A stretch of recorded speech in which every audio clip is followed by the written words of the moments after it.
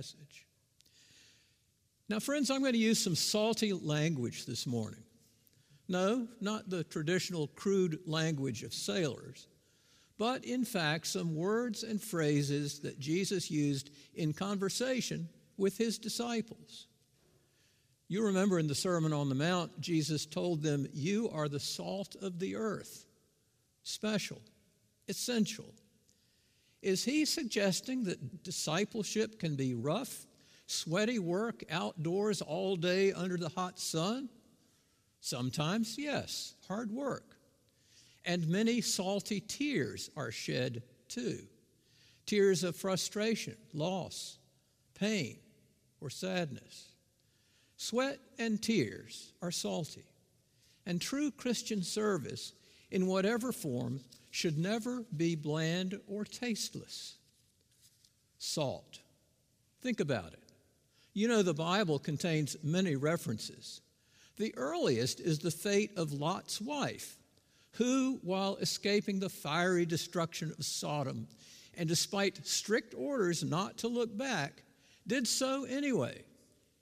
And you know what happened. She was turned into a pillar of salt. Now, when we were kids, we didn't have the concept of pillar, so we thought it was a pillow of salt. But same difference. It's a memorable story. In the Gospel of Luke, you may or may not recall that Jesus encouraged the disciples that as the kingdom of God is at hand, to move forward with courage and not look back like Lot's wife. Throughout the Bible and all of human time in various contexts, salt is used as a metaphor to signify permanence, loyalty, durability, fidelity, usefulness, value, and even purification. A good person is worth his or her salt, and spilled salt requires tossing a bit over the left shoulder to cancel additional bad luck. Do you keep salt handy? It has many practical applications. Perhaps you know it best in the familiar shaker on your kitchen table, and you crave even more salt on French fries and popcorn. There are so many varieties: kosher salt, sea salt, iodized salt. At our house, we even have a container of pink Himalayan salt. Pretty salty. It is salt that enhances food, salt that preserves things. Sodium chloride. It has been mined and manufactured across the world since 6000 BC. Salt was once a major, highly valued commodity. In the basic understanding and in our bodies, sodium is an electrolyte that regulates the amount of water. It also plays a part in nerve impulses and muscle contractions. Sodium chloride is used to treat or prevent sodium loss caused by dehydration, excessive sweating, or other causes. Many years ago, I enjoyed backpacking. And back in the day, we used to take salt tablets with water every day to replenish the salt. That's no longer recommended. Salt has its ups and downs. But our daily use of salt, even from a shaker on the table, does require careful balance. Too much salt can raise your blood pressure. I had some cardiac excitement several years ago. And friends, if you've ever had to leave salt completely out of your diet, you realize there is simply no good substitute for what salt does to taste. Many of you do know what I'm talking about. Essentially, salt is essential to life. And on this morning, 4 salty words come to mind for Consecration Sunday. Generosity, which is kind sharing. Commitment, which is a true faithfulness. Gladness, which is contagious joy. And consecration, that is dedication for a special purpose. I want to put them together like this: generous commitments, and glad generosity. These salty activities spice up our life together, and they are attitudes that invite our best selves in the practices of worship and service as faithful disciples. Now, communities and families are about shared stories. Thanksgiving this week will be a special occasion when we gather to remember the experiences and the characters who have formed us. We share stories often at mealtime, just like we pass the salt from elders to children. This is our family. This is where we came from. Here is where we made mistakes. Here is where we were forgiven, together, sharing around a table like Holy Communion, generous commitments, and glad consecration. Our call to worship this morning was from Psalm 100, the familiar one about joyful noise. It's a great starter because it's full of declarative action. Make, worship, come, know, enter, give. Why? For the Lord is good.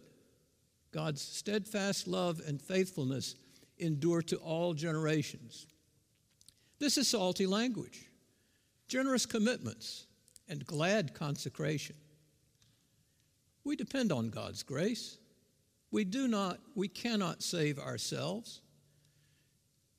We can't buy or barter our salvation. As the church and as individuals, we confess to God our dependence as well as our duties. What must I do? How may I and my family contribute to the well-being of church members, neighbors, or even strangers in our community, much less the larger world? Can others count on me? Generous commitments and glad consecration.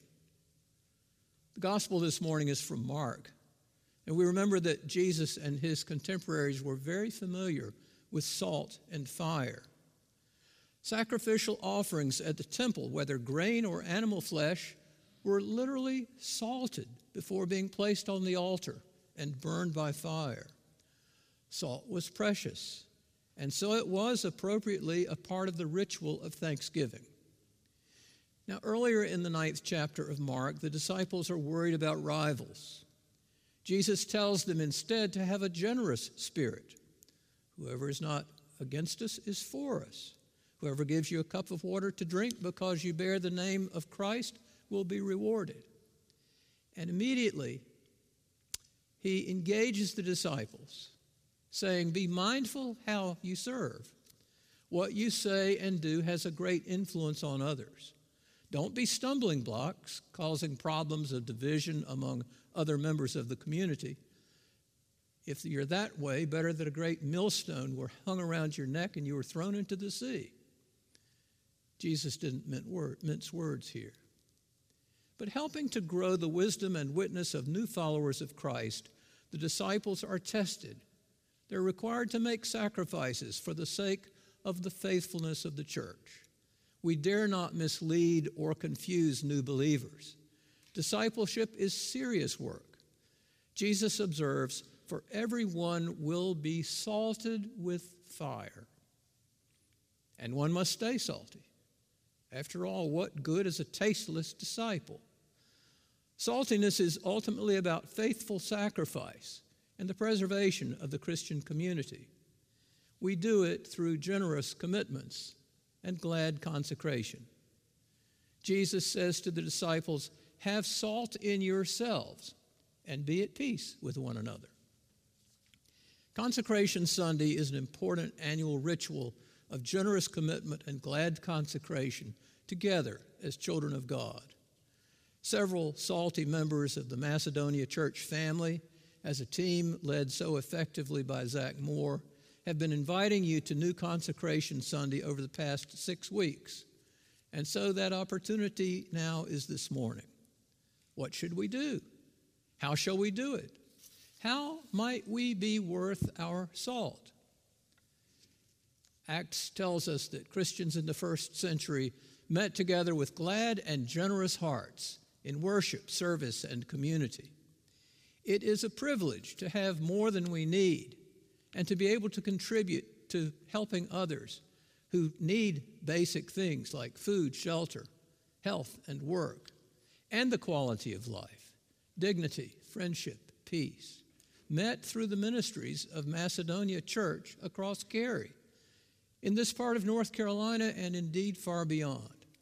We are always more generous together. Now, real generosity is always a habit with a long history.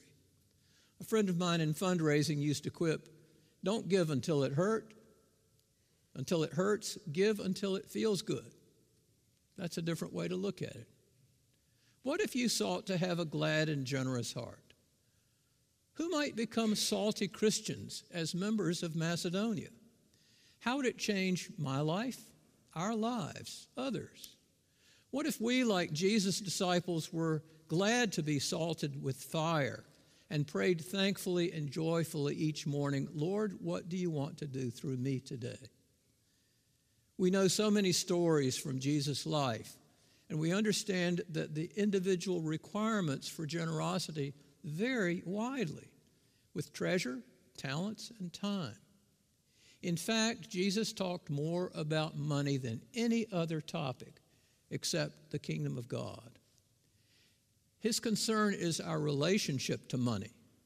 So many encounters and memorable parables. The poor widow who gives her last 2 coins at the temple.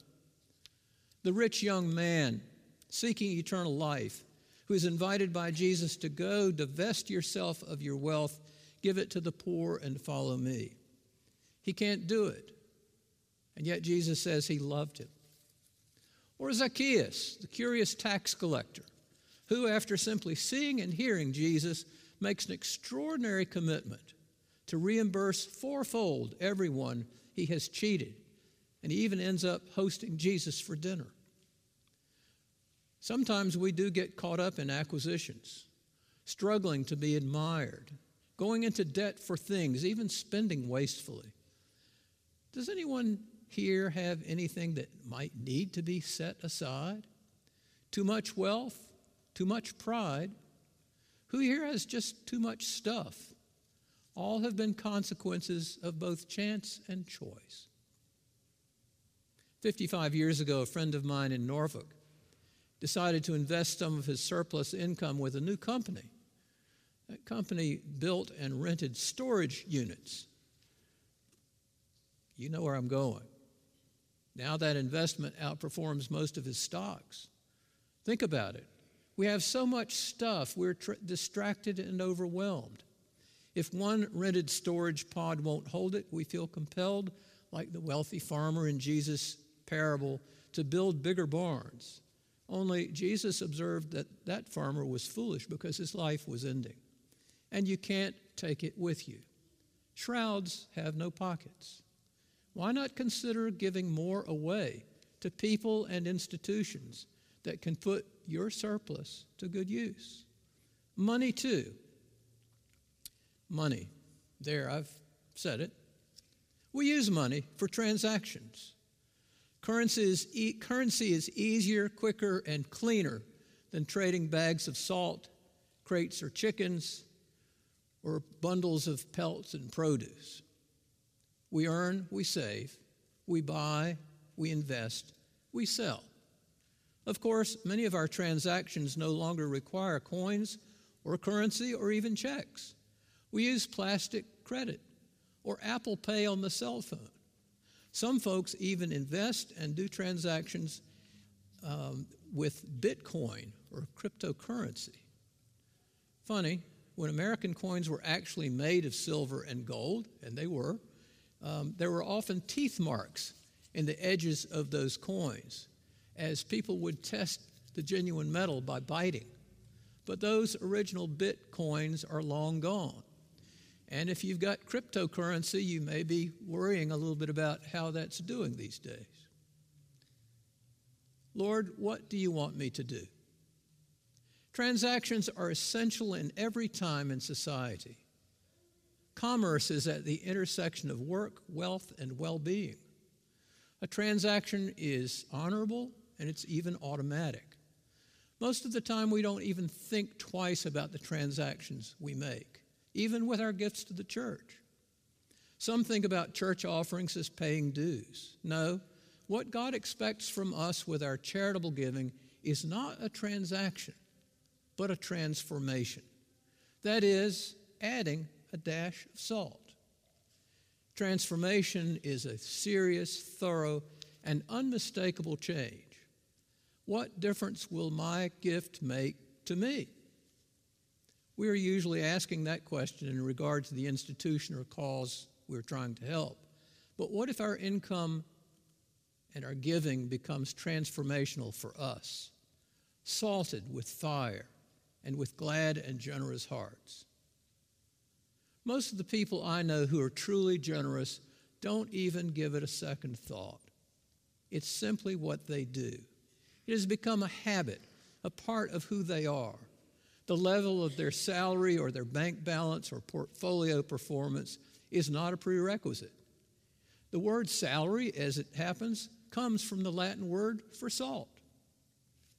You see, our stewardship is part of our discipleship, our saltiness. Giving is related to how we deal with everything we have, our money, our possessions, our priorities, our relationships, with glad and generous hearts. In fact, here's a gift idea. Even as our region of North Carolina is prosperous, aren't there also neighbors who struggle with their finances, who have never seen or learned disciplines of thrift, who need help with money? Young families, or perhaps seniors. Macedonia has members who could lead basic stewardship classes in budgeting and debt management. It is a ministry you might consider. In our Methodist tradition, John Wesley famously advised, earn all you can, save all you can, and give all you can.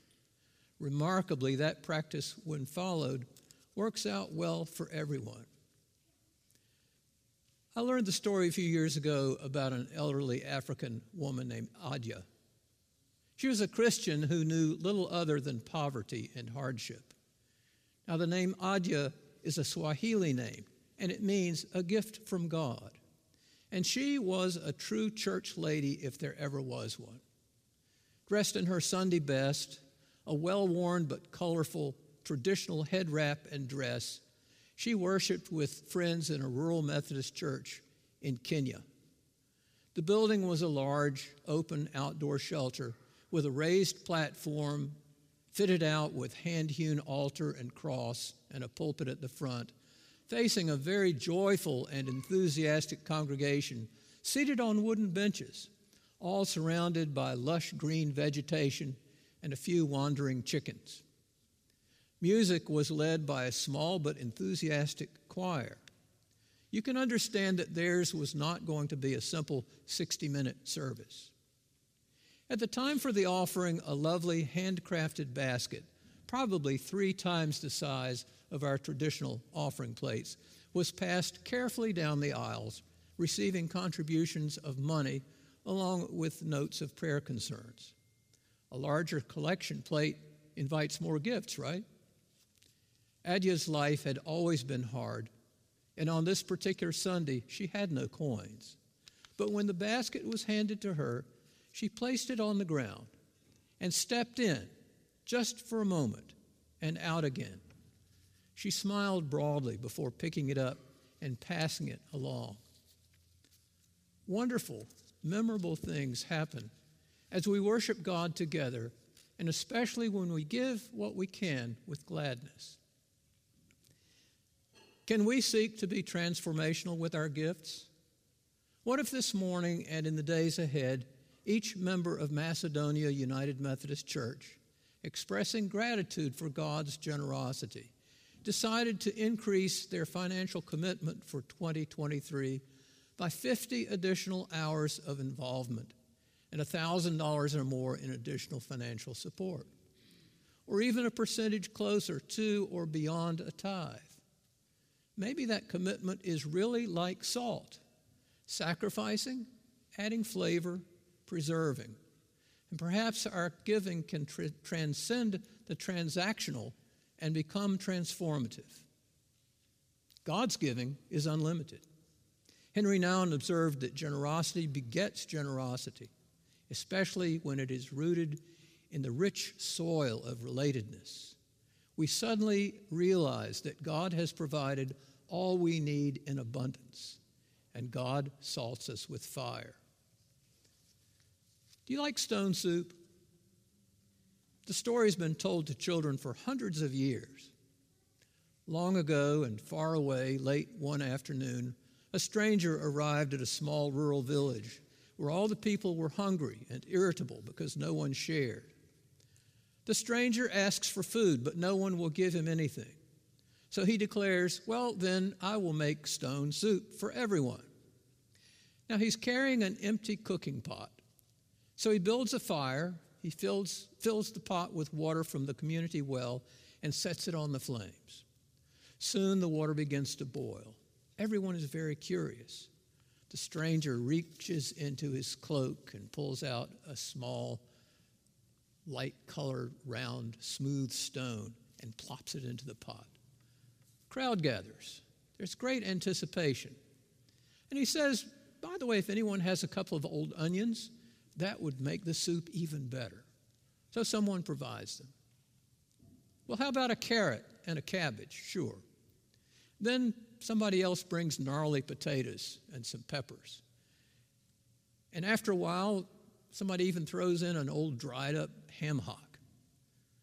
It's all brought and added, and the bubbling soup begins to smell better by the minute. Oh, and by the way, some salt is contributed as well.